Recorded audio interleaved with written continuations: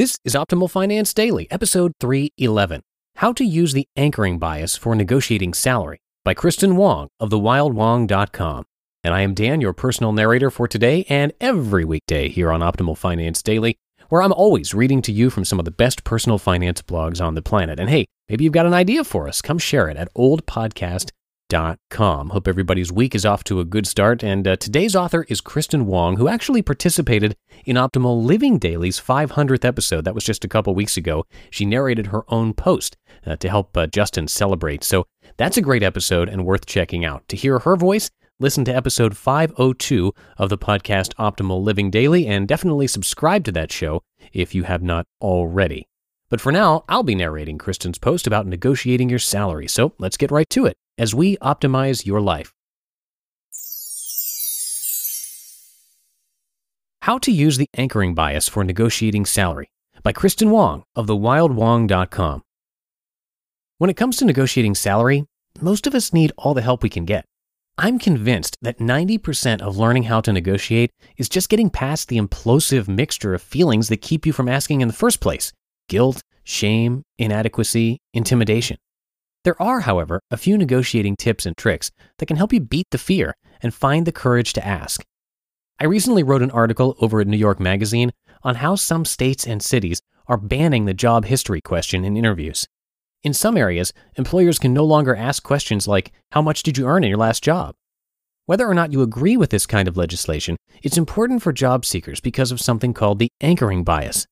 I was fascinated at how effective anchoring can be in negotiating salary.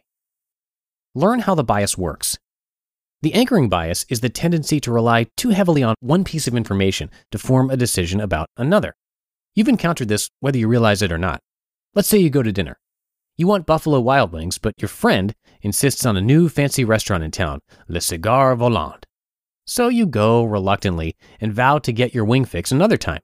You sit down, look at the menu, and oh hey, they have a special highlighted, yowza, $50 for a steak. Only an idiot would spend that much on a steak, you think. You peruse the rest of the menu. Oh hey, there's a cheeseburger for $14. That's much less than $50. That's not too bad, you think, and you buy the cheeseburger. Restaurants use this tactic all the time. They throw you off with a really expensive item, anchoring you to that price so that when you see a $14 cheeseburger, you're not as horrified. It's not just restaurants either. Car dealerships use it, retailers use it, and yes, employers use it too for negotiating salary. That's why the "how much do you make" question is so important. It serves as an anchor. The problem is, if you earn $40,000 in your current job and you've improved your skills and experience enough that your professional value is now $70,000 according to the market rate, you're stuck with a anchor. If an employer asks you this question, consider bringing up the market rate for your job title, depending on your current skill. Answering the question based on that instead of "my current salary is $40,000, you might reply with, "The going rate for my job and skill set is $70,000, and my current salary is $40,000, so I'm definitely looking to grow." You still answered the question, but you also gave them another number to anchor. And yes, two anchors can work together. More on this in a bit. Consider throwing out the first number. There's a lot of back and forth on this piece of advice when it comes to negotiating salary. As my former editor, Alan Henry, pointed out, you shouldn't be too afraid to throw out this number. In fact, some employers insist on it. Even if they're not asking you about your salary history, they may ask you what your expectations are. And while some experts suggest you should just avoid answering it, there is a case for throwing out the first number. You get to set the anchor. Here's how Inc.com puts it.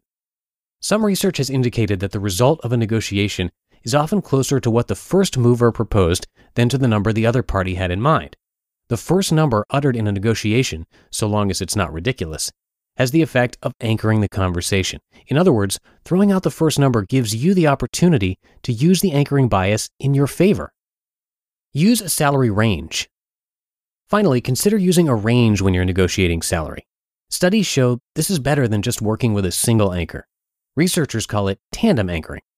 When you offer a range of, say, $60,000 to $75,000, employers are more likely to stick to the higher end of that range. The study's author told me that there are hidden politeness concerns. People want to shape offers on the higher end of your range because it's polite. This is why it might help to bring up what the market rate is if you're asked about your low current salary. Cognitive biases like these are always fascinating, But they're even more fascinating when you can figure out how to mold them to work for you rather than against you. It's great to just get up the courage to ask, but if you can be strategic about it, even better. You just listened to the post titled How to Use the Anchoring Bias for Negotiating Salary by Kristin Wong of thewildwong.com. And like I mentioned at the top of the show, Kristin narrated her own post to celebrate the special week of the 500th episode of Optimal Living Daily, and a bunch of authors participated like Mark and Angel, Leon from the Kindness Diaries series on Netflix, Jay Money from over at Budgets Are Sexy, and of course, Kristin, like I mentioned. So, to hear her voice, check out episode 502 of Optimal Living Daily. That's, of course, our first podcast in our family of podcasts, and make sure you subscribe to Optimal Living Daily to hear a lot more content for free. That's going to do it for me today. Have a happy Monday, everybody, and I will see you tomorrow where your optimal life awaits. Hello, Life Optimizer. This is Justin Malik, creator and producer of this podcast, but also Optimal Living Daily, the show where I read to you from even more blogs covering finance, productivity, minimalism, personal development, and more from incredible bloggers like Derek Sivers, Zen Habits, Mark and Angel, The Minimalists, and all the ones you hear on this show too. So if you enjoyed today's episode and like taking amazing blogs on the go, come on over to Optimal Living Daily and subscribe to that one too. And together, we'll start optimizing your life. You've been listening to Optimal Finance Daily. Be sure to hit the subscribe button to stay up to date on each new episode and head to oldpodcast.com. That's OLDpodcast.com for a free gift as well as more actionable tips and resources to help you maximize your potential. Thanks for joining us, and remember, your optimal life awaits.